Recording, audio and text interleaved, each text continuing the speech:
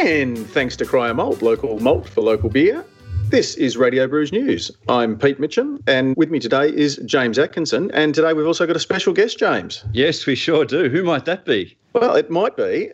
No, I won't say that. No, look, it might be Matt Kierkegaard, travel exponent extraordinaire, overseas correspondent, and up-to-the-minute news reporter from our overseas desk. Matt, welcome back to Radio Brews News. Thanks very much, guys. And my ears were burning while I was gone. I got a bit of a pasting last week. Oh, did that get through? Freya was under strict instructions. Yeah, Prof. The great thing about the internet is that it's accessible from overseas. Ah, there you go. So who would have thought the World Wide Web is worldwide now? There you go. So, no, thank you very much, guys, and thank you for running the show so ably while I was gone, or if the feedback is to believe, better.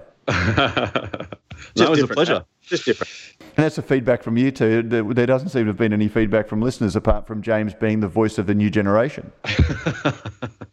Yeah. Well, I'm looking forward to providing some more young perspective this week as well, guys. And I'm looking forward to getting a new range of T-shirts in the Brews News merch shop that with a picture of Waldorf and Statler saying Waldorf and Statler live. Our opinions are valid, you young whippersnapper. Back when you were still shitting your nappies, Matt and I were drinking beer. Well, but that's the thing, Prof, that there is, like, it's not saying that you're old or that you're sort of, or anything like that, or myself for that matter, but, I think that there really is a difference in perspective between, perhaps you and I who, and it was something that I reflected on while I was away, that I went back to some of the earliest articles I was writing 15 years ago about beer. And the beers I was writing about, Little Creatures and Rogers beer were beers I talked about. And it was the first couple of years I didn't even mention craft beer. And I think that anyone who has discovered craft beer in the last 4 or 5 years have only ever known it as craft beer. And so it's not that we're old, but we just do have a different perspective because our history with beer straddles that divide. No, I was just saying you were old. No, fair call.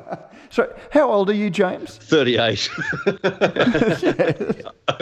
So you haven't even got 10 years on Matt? No, I haven't. And I guess I'd like to distance myself from some of the young Gen Ys as well. So I'd say I probably have a bit more in common with you guys in terms of my outlook on beer than some people that I see on Facebook groups these days. Yeah, I think we need a Triple J style, youth correspondent because when James is 38, and even Luke, Luke from Ale of a Time, Luke Robertson, seems to be the voice of a younger generation, but he's in his early 30s, I believe. Yeah, definitely. Yep. We don't need a youth correspondent, do we? The voice of youth. We're just the voice of beer. If you want, we can get somebody who, does a spot each week, for young adults, by young adults. And but it's more... And we could call it nosing around. the podcast that we did with Luke last year where, ultimately we agreed about a lot of things, but it was coming at it from very different points of view. And that point of view is very much reflected by your age, and there are no absolutes in beer. And your point of view about what is craft beer and what is an exciting style and those sorts of things. Prof, you and I tend to yawn a little bit about any IPAs, for example, because it's just another thing that's come up. Whereas to somebody who's discovered craft beer in the last 3 years, it's new and exciting. And you can look at it fundamentally the same way and enjoy it, but it depends on what your broader perspective is, because beer is very much a reflection of culture, and that includes the differing cultures that you have based on age. Exactly, yeah. Matt, tell us about you've just literally, and we probably need to keep this short and sharp and snappy lest jet lag take over and you nod off into your podcast microphone. You've literally just landed back from the UK. Yeah, no, I got in at midnight last night after, God, it really is a long flight from the UK, but... Yeah, no, it was a really good trip. It was a bit of a whirlwind trip. I was on the ground for just a bit over a week. Caught up with some amazing people. Did a really eclectic range of things. And this week on Beer as a Conversation, I caught up with Alex Troncoso, formerly head brewer from Little Creatures, then with Camden Brewery, and now has his own brewery called Lost and Grounded, which is down in Bristol. So I caught up with Alex. I headed out to a lovely little town called Stroud, which is in Gloucestershire, and caught up with a food writer by the name of Matthew Fort, who used to be the Guardian's food editor and a very respected, and he's on the Great British Menu, which I think I've not actually caught it before. Yeah, he's one of my food heroes, Matthew Fort. Is he? Yeah. There you go, Prof. Well, he's over in September. He's great mates with Rory Gibson, who's a friend of mine and a beer writer up this way. And so I wanted to catch up with Matt, and we had a terrific, a really, really lovely afternoon in the Woolpack, which is a pub in Stroud, just drinking real ales. And so it was a fascinating trip. And I have to say, one of the things that I found was that you look really forward to going over and trying beers at the source and visiting a range of breweries. But then when I got there, there's this very exciting craft beer movement in the UK. But when you try the beers, you're sort of thinking, okay, well, this is just like X beer from this brewery in Australia. And it was a little bit of a disappointment that you go so far for exactly the same thing. The styles that were popular here were popular there, the hop varieties that were used. So there was an element of you going a long way to try the same thing, admittedly fresher than the imports, but it was still very much the same as what we're getting over here. Apart from, I would have thought the real ale, which is something that we really don't have here, and which I definitely miss from my time in the UK, is that, when you actually went back there and got to enjoy some real ales again, were they as good as you remembered them being the last time you were over there? Yeah, look, they really were the highlight of the trip. That said, you go to a lot of pubs in London that talk about having cask ales and things like that, and they're pretty generic and to the point of being disappointing. I headed down to Cambridge and had a couple of beers there, and it just got to the stage that I wasn't game to order a pint because some of the big names, I had an Adnam Summer Ale, and it was just bland to the point of I would almost have rather had a well-made lager. But a lot of the hand pump beers, and that was the one point of distinction, was you did get to have, you knew that you were travelling when you were having some of those hand pump beers. But even there, to harken back to a discussion we had a couple of weeks ago about beer temperature, the whole thing of British warm flat beer. I landed in London expecting it to be very much like a Brisbane winter, and I'd packed for 8 to 22 degrees and landed at the height of the longest British heatwave in 22 years, and it was 34 degrees, and I was on a train back from Bristol, and the air conditioning wasn't working, and they were handing out emergency water rations because to stop people from fainting and getting sick. And you're going to an English pub on a 32 degree day, and even the publican was saying when you ordered a real ale, look, are you sure you don't want something that's a little bit cooler today? And it really did give some context to around where those beers developed. And then you drink Pacific Ale, I saw. Yeah. You travelled a very long way to drink local, Matt. Well, it was one of those things. I did catch up with their man on the ground over there. They are sending, I think, about a container a month over there. I caught up with Pat, who is their local rep there, who was a Sydney guy, James. I'm not sure if you knew him. He was one of the Sydney reps down there. I've met Pat before, yeah. Yeah, no, wonderful guy. And he took me, again, when I travel, I don't tend to have a set itinerary apart from the people that I need to meet. And so Pat, I said, mate, take me around to show me some of the great pubs in London, or the places that are doing some interesting stuff. And so we went and visited some great little pubs, and one of those just happened to have Pacific Ale, and he was quite keen for me to have one just so I could see how it had travelled. And it tasted beautiful. It had travelled very, very well. And so that was the one beer that I had, Prof, that I probably, and it was purely a research broke the rule. Yeah. But of course, no. Mate, I have to say that the Pacific Ale was a beer that translated very well. Again, it was a warm day. It translated very well over there. And I actually said to Jamie Cook, who was over there, we just missed catching up, that, this would be perfect on the hand pump. And he just sort of said, what, you mean hot, flat and warm? And I didn't have it as a hand pump. I did have it as draft. And it was a little bit warmer than we would probably serve it here. And it was just perfect. It was a really, really nice, distinctive beer, but still modelled on that English summer ale. Yeah, well, that's what I was about to say, is that it is an English-style summer ale, so it's probably not surprising that it fits in with what they're making over there. But if Stonewood's sending over a container every month, obviously, people are continuing to buy it.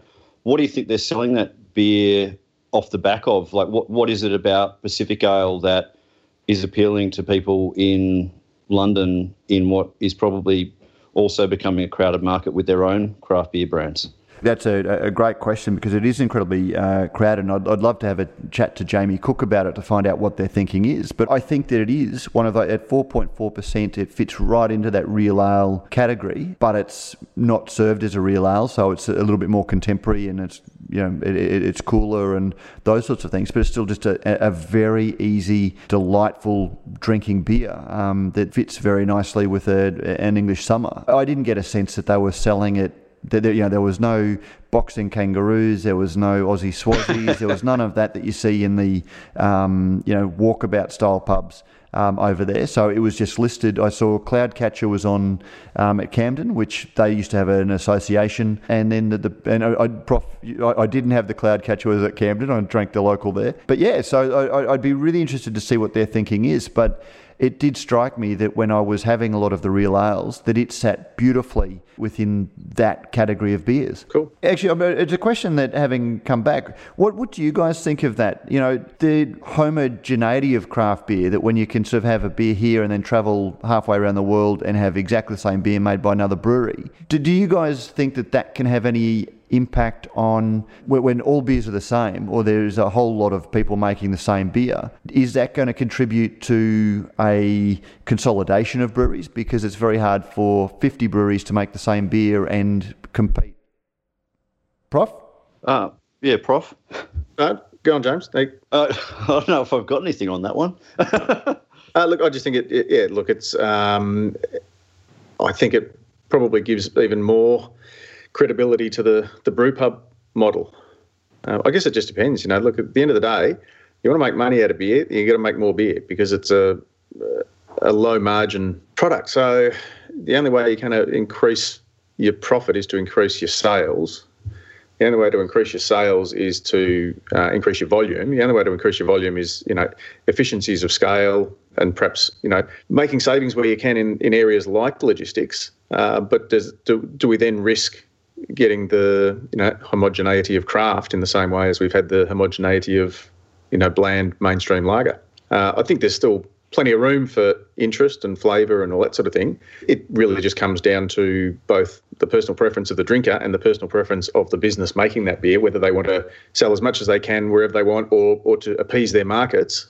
I think some probably go out to create demand, whereas others go out to meet demand, and that's probably two quite different things, with the possibility of two different results. Time will tell.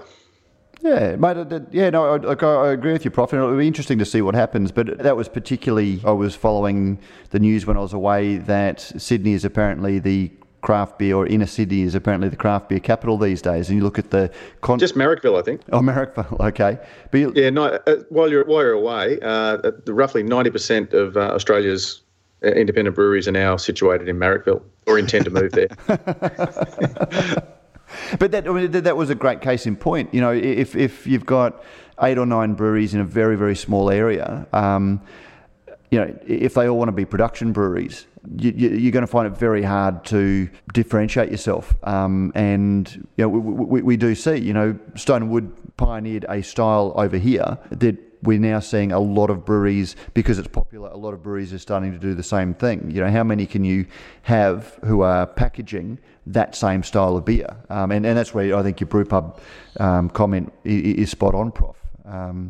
Well, and not even the brewpub model itself, but if you look at, I guess, like a cooperative brewery model, and using Bad Shepherd, Wolf of the Willows as an example, we've often spoken about that's two breweries that wouldn't exist had they not been able to sort of join forces and share equipment.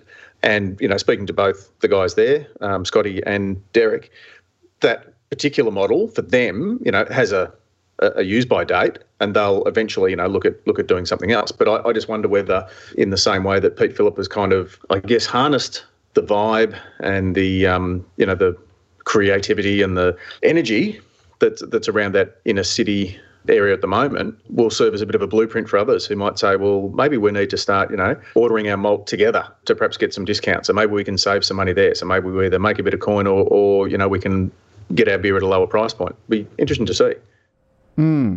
And that in itself is an interesting thing, because you're looking at saving costs, and that sounds very much like accountants running the brewery as well. But again, it's as with anything, trying to save costs it's a matter of which costs you save. Yeah, and look, don't knock the bean counters, because we've seen examples of very good breweries that have come unstuck because they weren't very good businesses. And I think we've got to sort of start appreciating that it's fine if you've got a little 2-tap hole in the wall sort of brewery bar somewhere. You can afford to kind of, I guess, make it up as you go along, or get friends to help out who are good with numbers. But anything above that, I think really you need to have a really good business plan, and you need to have somebody who can look after that business side of things for you if that's not your forte. I did flick, just to finish off on that point, I flicked the question to Stephen Beaumont. I was communicating with him while I was there, and I just asked him what he thought about the homogeneity of beers, and he said that he's in the process of developing a touring seminar called "I'm So Bored with the USA." He thinks that too many breweries are bought into the US craft culture and are forgetting to forge their own way. Thankfully, however, exceptions are also rising up, like Italy and the Czech Republic. And Italy is a very distinct craft beer culture, and I think England and Australia's craft beer movements are very, very similar to each other in a lot of ways. And I think that they are forgetting that there is a certain level of, what I think of as cultural terroir, that beers need to reflect the conditions that they spring up in, that may not be reflect the ground, but reflect the culture. And that's, going back to real ale, that seems to have been what real ale was all about. So yeah, anyway, that was my trip, and I've got a couple of great interviews, and I'll probably pen some articles as I mull over some of those issues. Yeah, cool. And look, we might whip through the rest of the news that's relevant to our loyal listeners, and then they can head straight across to Beer as a Conversation, which is part of Radio Brews News, which will feature this week your interview with Alex Troncoso. And I will say that with that interview with Alex, it was fascinating, because his beers were some of the most, and it's very hard as an Australian reviewing an Australian's beers overseas to not have a little bit of a bias, but I thought his beers were some of the most distinctive that I tried over there, because he's taking some classic, German and Belgian styles, and just doing a little bit of a blurring around the edges in terms of putting his own stamp on them, and they were very, very distinctive, and he's really getting a great reputation over there. So and that certainly mirrors. Do jump over and listen. That certainly mirrors, Matt, I think, what he was doing when he first came to Camden Town Brewery. He bought that, I guess, that German styling, and I think in a lot of ways the work that he and Jasper did together as a brewery really sort of broke down some of those barriers of, the whole lager lout kind of picture that we get of, that lager's a bit dumb and it's a bit, it's simple and all that sort of thing. I think they really, and certainly when I visited and drank the beers there, I just drank lagers, because he had about 8 different ones that you could try, and all of them just sort of said, yep, this is what lager can be. Yeah, and Camden was another brewery that I visited, and next week we'll play my interview with Jasper, which was fascinating. So I was lucky enough to tour the brand spanking new brewery that wasn't yet opened, and got to try the very first batch of the very first pilot while I was there. And it is a huge brewery, very, very slick, very, very automated. Jasper said that the plans were all in place before the ABI merger, but they've had a whole lot of extra things that they've had to bring to it, and in terms of like X-ray machines to X-ray the bottles and all that stuff that they couldn't have done and probably wouldn't have. But a big merger or a sellout. It was a buyout. What did I say? Merger. Oh well, yeah. When you're as small as he is, it's probably a little bit not a merger, but it was a buyout. But Jasper's still very much hands-on. In fact, when we were driving back from the brewery, he had to stop at his local corner store to drop off a couple of cartons. So he's still very, very hands-on. But yeah, no, really interesting. I was going to say, it's good to see they've kept him on, if only as a delivery boy. No, but he is very, very hands-on, and we'll save that for next week. But it did raise a lot of questions about what buyout means, and Camden Town is absolutely everywhere. The Hell's lager is just everywhere in London, but apparently it was before the buyout as well. So that says a lot for the success of the brewery and what he did even as an independent. What car was he driving, Matt?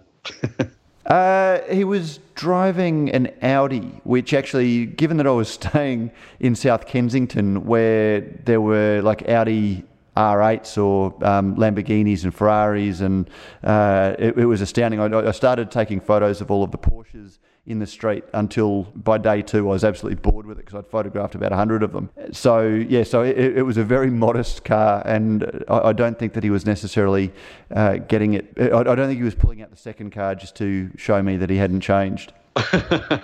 Yeah, well, I was just having a dig anyway. Sorry, Jasper. No, but and Jasper will be out in September, so we might even get to catch up with him. But no, it was a really, really good chat and very, very interesting to see. And it'll be interesting to see, I think what ABI are doing with breweries like Camden and Goose Island are going to be very interesting to watch over the next 18 to 24 months. Definitely. So, well, that was a postcard from my trip. Prof, what else did you want to talk about? Or James, you wanted to talk about the Brewers Association? Yeah, well, you guys would have seen that this morning we woke up to the news that the Brewers Association in the US has launched a new labelling initiative, which is a label that all of its members can put on their beers to show that they are independent craft beers. So it's kind of interesting that where they've always talked about craft as being, their definition of craft is what decides their membership, that they sort of seem to have elevated the word independent in their messaging to consumers. Yeah, I thought it was really interesting that their logo is an upside down beer bottle. That was the first thing I noticed. Is that like tipping one out for my homies, or is it we're heading in the different direction? Or apparently it signifies the fact that their members have upended the beer category. So that's what that's supposed to mean.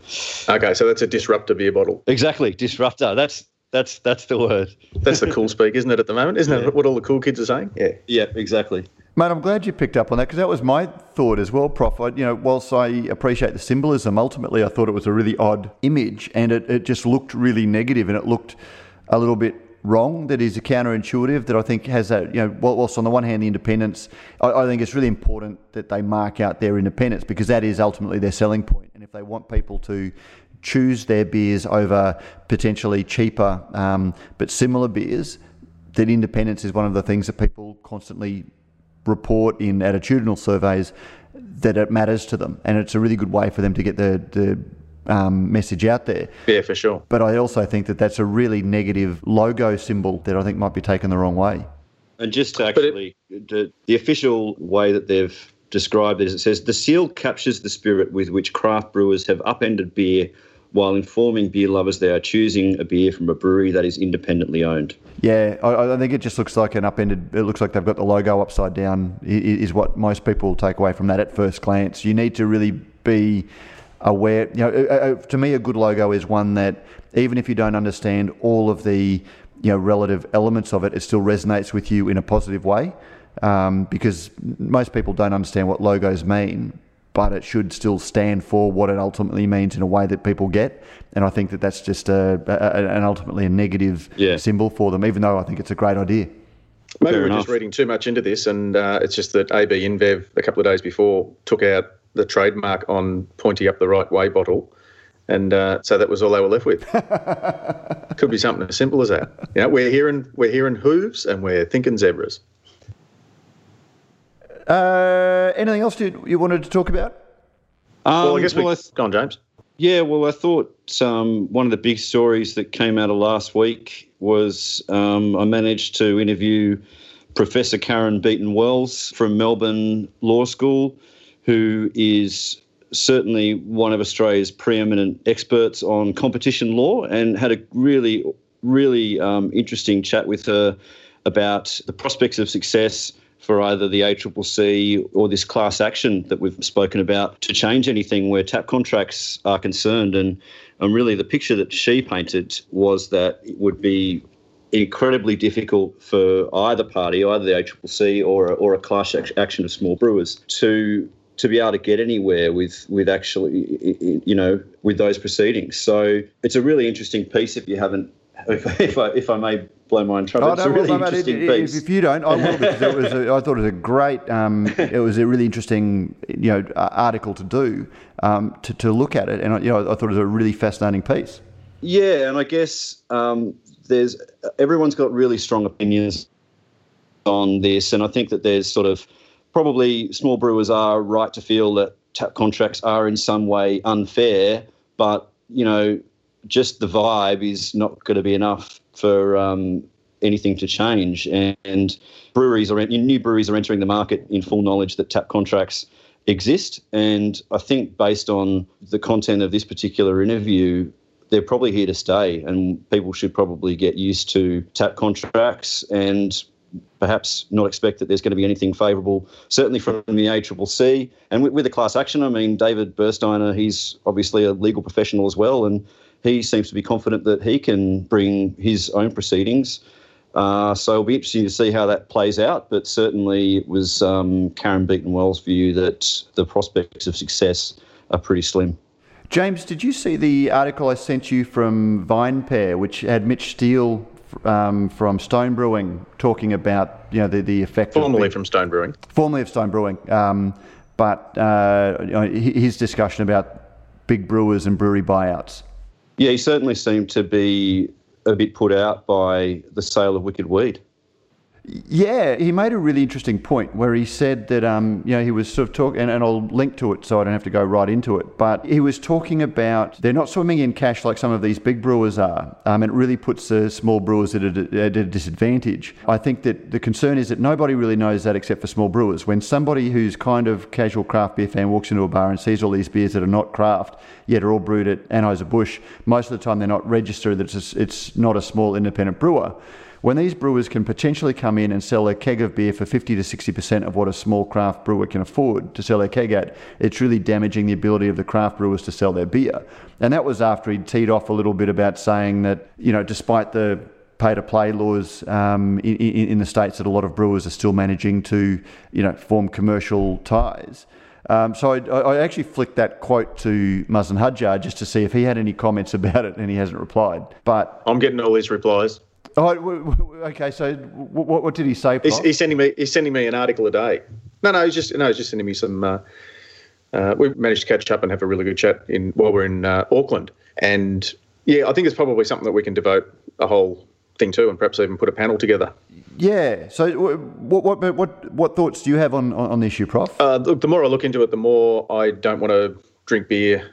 I don't want to pay for beer that's produced by the multinationals.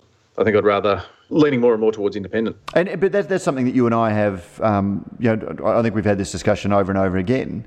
I'm very much against legislating because I think that hurts a lot of people. The law of unintended consequences we talked about in the last one. But I make personal choices. But ultimately, and that's why I like the American logo, because it makes it easy for people to choose beers that are from independent breweries. But I think this idea of, and going back to James's article about the tap contracts, whether it's formal contracts that they install the taps and then pour their own beers, or they're selling beers at half the price of craft brewers and still making the same profit margin.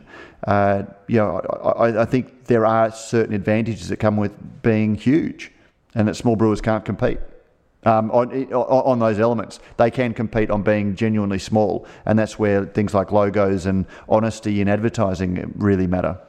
Yeah, well, it'll be interesting to see whether the IBA does anything similar in Australia with some sort of labelling initiative for its members. Absolutely. I just think we still have a responsibility, I guess, to those who do care, to give our voice to, I guess, that education side of things and letting people know who's who in the zoo.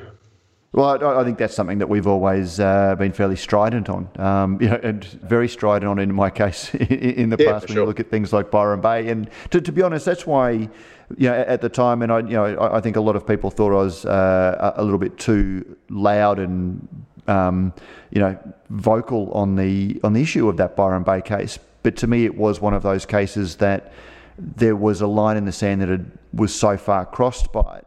And very few breweries were willing to come out at that stage, particularly ones that were contract brewing, weren't willing to come out on labelling. And things like labelling are very, very important because consumers constantly, as I said, in the attitudinal surveys, say that independence matters, but that doesn't always translate into their buying decisions. And that's what intrigues me. Is it because they don't know that a lot of these brands aren't independent, or do they just not care when it comes to saving a few dollars on a carton of beer? I think it's probably a bit of both, because, there is that decision that has to be made when you're actually at the point of making a purchase, and if there's a significant premium that's associated with an independent beer, that definitely is a barrier for some people.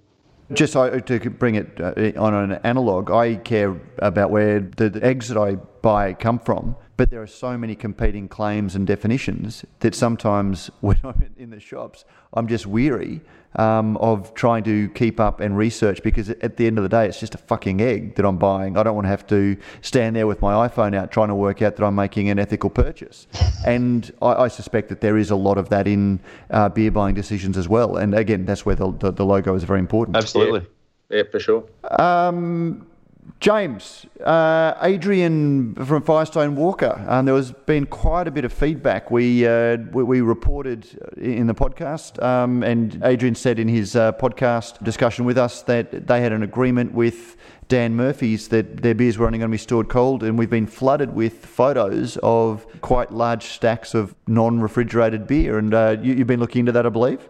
Yeah, and I will say, just, for starters, when I met with Adrian and interviewed him for my piece and heard what he said on radio, Brews News, with you guys, I was a little bit sceptical when he said all that about making sure it was refrigerated, only because we have heard a few American brewers that have entered the Australian market and sort of told everyone about how they're going to be different with the way that they're going to bring the beer into market, and it's always going to be fresh. And I kind of think that, that first shipment comes in and everyone has all this fresh beer. And then the problem with the Australian market is that often, I think, once people have drunk it that one time, they don't sort of then make repeat purchases. They're on to the next thing. And so I think that often some of these beers do sit around after that initial launch a lot longer than perhaps the brewers would like or expect that they did. So I was a little bit sceptical when Adrian said that, because his brand, Firestone Walker, is distributed in Australia by the same company that distributes Ballast Point and Carl Strauss to Dan Murphy's stores. So if he was able to strike this particular agreement that his beer would be refrigerated, whereas Ballast Point and Carl Strauss weren't, then that just struck me as seeming a little bit strange.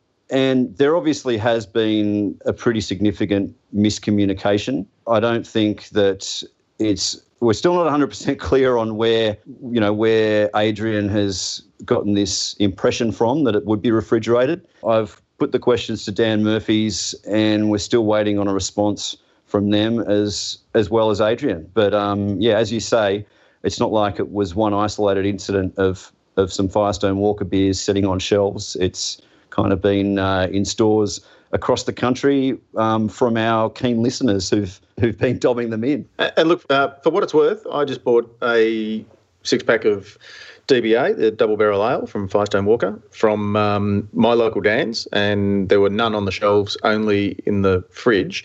And the other thing I would point out, and it'd be worth probably just to get some clarification, I'm pretty sure that Moo Brew, when they first came out, and became available in Dan's, were only available in the fridge. Because I was told by, and to be fair, it wasn't a manager or anything like that. It was just, excuse me, mate, I'm looking for Moo Brew. Oh, we only keep them in the fridge because that's what they've told us to do.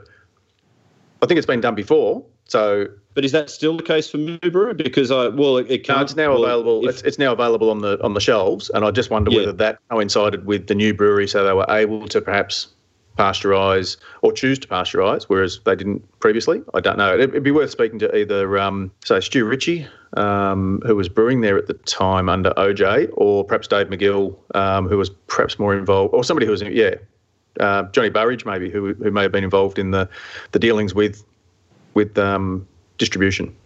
But certainly logistics and getting things to market, because brewers seem to want to have their beers refrigerated all the way through, and a lot of beers absolutely need that. And yet it seems very, very hard in the structure of the market to have beers stored in that way, which I think ultimately if you go back and look at a historical perspective, ultimately that's one of the reasons that led to the consolidation of beer. By being able to send it out to market and have it stay in the best quality was one of the things that gave some brewers an advantage over others. Yeah. Well, the great thing about that was that we may not be getting a lot of reviews on iTunes and a lot of cards and letters formally, but we are getting a lot of background discussion whenever we go out for a beer, and also people are hearing the things that are said on Australian Brews News and reporting to us to let us know when they find that they're not actually having. So our audience is growing and are growing strongly. And if you want to help our audience to grow, you can leave a review on iTunes or your favourite podcasting platform. Send us an email, producer@brewsnews.com.au, or you can find Peter, James and my contact details very easily on the website, or you can leave a comment on the comment section of Australian Brews News on the website. You can support the show by jumping online and becoming a sponsor or a producer or an executive producer, or even just make a one-off donation to help us cover the costs of the show as well. Guys, anything else looking ahead to the next week? Just a quick one for me. I was lucky enough to be invited along as a guest of Brewmanity to Hopscotch, which is a relatively new bar. It's owned by the Publican Group, who have about 15 different venues across Melbourne and Perth. And on South Bank, on the promenade there, about halfway between the Arts Centre and Crown Casino, right on the river there, was a bar called World Bar and Restaurant. They've kind of rebranded it and redone it all under the same ownership, and put in a little 3-hec brew system called Frank the Tank, which was named by their punters. And what they're planning to do, and they've first of all taken out about between 25 and 30 covers worth of space. And when you think about what South Bank Promenade real estate rent would be worth, that's a fair commitment to start with. Then they've put in a beautiful little Spark engineering system. In fact, I think it's identical to the one that Simon has got down at Ocean Reach Brewing down at Cowes. I think that might be the only other one of this particular type that's going around, or that there may be more. But what they're doing is then monthly sort of allowing brewers to come in and brew. You could keg off it, but it basically goes directly to tank. So once the beer's ready to go, it's served straight from the same tank straight to the tap, which I think it's a really great initiative. Even apart from the cost, it just shows that they're a little bit fair income about putting decent beer and a range of beer. And their tap list, they've got 40 taps, 2 of which are wine, 2 are cocktails, and the other 36 are beers. There'd be maybe half a dozen of your sort of Furphy Heineken type beer. They might have even had Rogers, I think, Rogers as a mid-strength. But then the rest, a really interesting and broad range of independent Australian and international breweries. So well done to them. I'm hoping to get back out and try the oyster stout. We managed to drop in quite a few kilos of fresh unshucked oysters, which we then left in the boil for 10 or 15 minutes, and then pulled them out and ate the oysters, which was sensational. And so a big shout out to Mick Jonteff and Dave Neitz for getting the first couple of gigs on the new system, and well done to the guys at Hopscotch for their initiative. That beer sounds amazing. I was lucky enough in the borough markets in London to have stout and oysters, but I didn't get to eat the oysters that had gone into the kettle. That sounded like an amazing idea. Yeah, really, really interesting. The ones that first came out, I was lucky enough to sort of sneak into the kitchen. I've still got my pass. Still, my chef credentials. So they said, no, look, come in, just, shuck a couple and grab them straight out. And then later on, while they were sort of walking around serving them, as they'd sort of cooled down, they took on quite a different sort of flavour. A really interesting, you wouldn't want to do it, obviously, unless you're brewing an oyster stout. But I'll be keen to see how the brininess and that beautiful umami-ness of the oysters sort of comes through in the finished beer. Sounds awesome. And how about you, James? What have you got coming up for the week? Goodness me, what do I have coming up? Nothing actually out of the box. What I would like to mention, though, is an event and where they're good supporters of Brews News, which is Zoo Brew, which is coming to Taronga Zoo in a few weeks' time. And what a unique venue to have a beer festival. So I think that's going to be, I think with all the number of new breweries that there are opening up, and there's also been, a proliferation of beer festivals, there's probably too many on the calendar, some people would certainly argue. So, yeah, but it's good to have something that's come in that's got such a point of difference. Yeah, so if you like really good beer and a bit of animal action combined. Yeah, you're on the you're on the fringe of the zoo, but you can certainly look over into the zoo, and then you've just got these absolutely tremendous views over the harbour. I mean, there's really no better view of Sydney than from the Taronga Centre. So I think that's going to be a pretty special event, and that's coming up July 21st to 23rd. Excellent. So for those who aren't involved in the Craft Beer Awards. Yes, Prof, you're right. That will be people who are going to be down judging for the awards in Adelaide the following week won't be able to participate in that. But I'm sure there'll be some companies that will be represented at the event, even if their brewers are down judging for the Craft Beer Awards in Adelaide the following week. Exactly. Get along there, support it. Matt, how's your week looking? Mate, I'm back just catching up on a million emails. Sorry to anyone that I haven't replied to. And from here on in, big range of just getting ready for a number of festivals I've got coming up. Beer and Cheese at the French Festival, followed by Regional Flavours, which is coming up. And then, we've got some big news with our next podcast in the pub with Charlie Bamforth that comes after that. And then the exhibition. So I'm in full swing, in full event mode, Prof. So, plenty to keep me busy. Bring it on.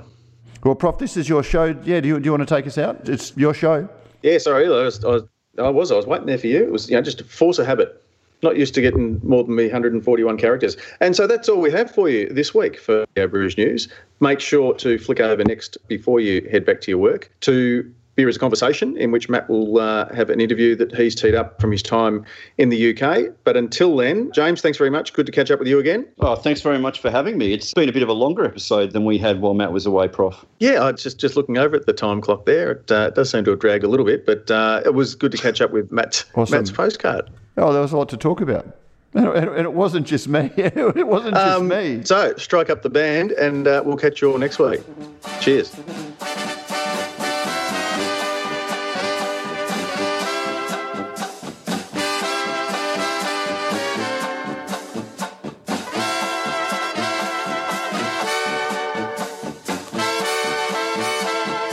And we're out.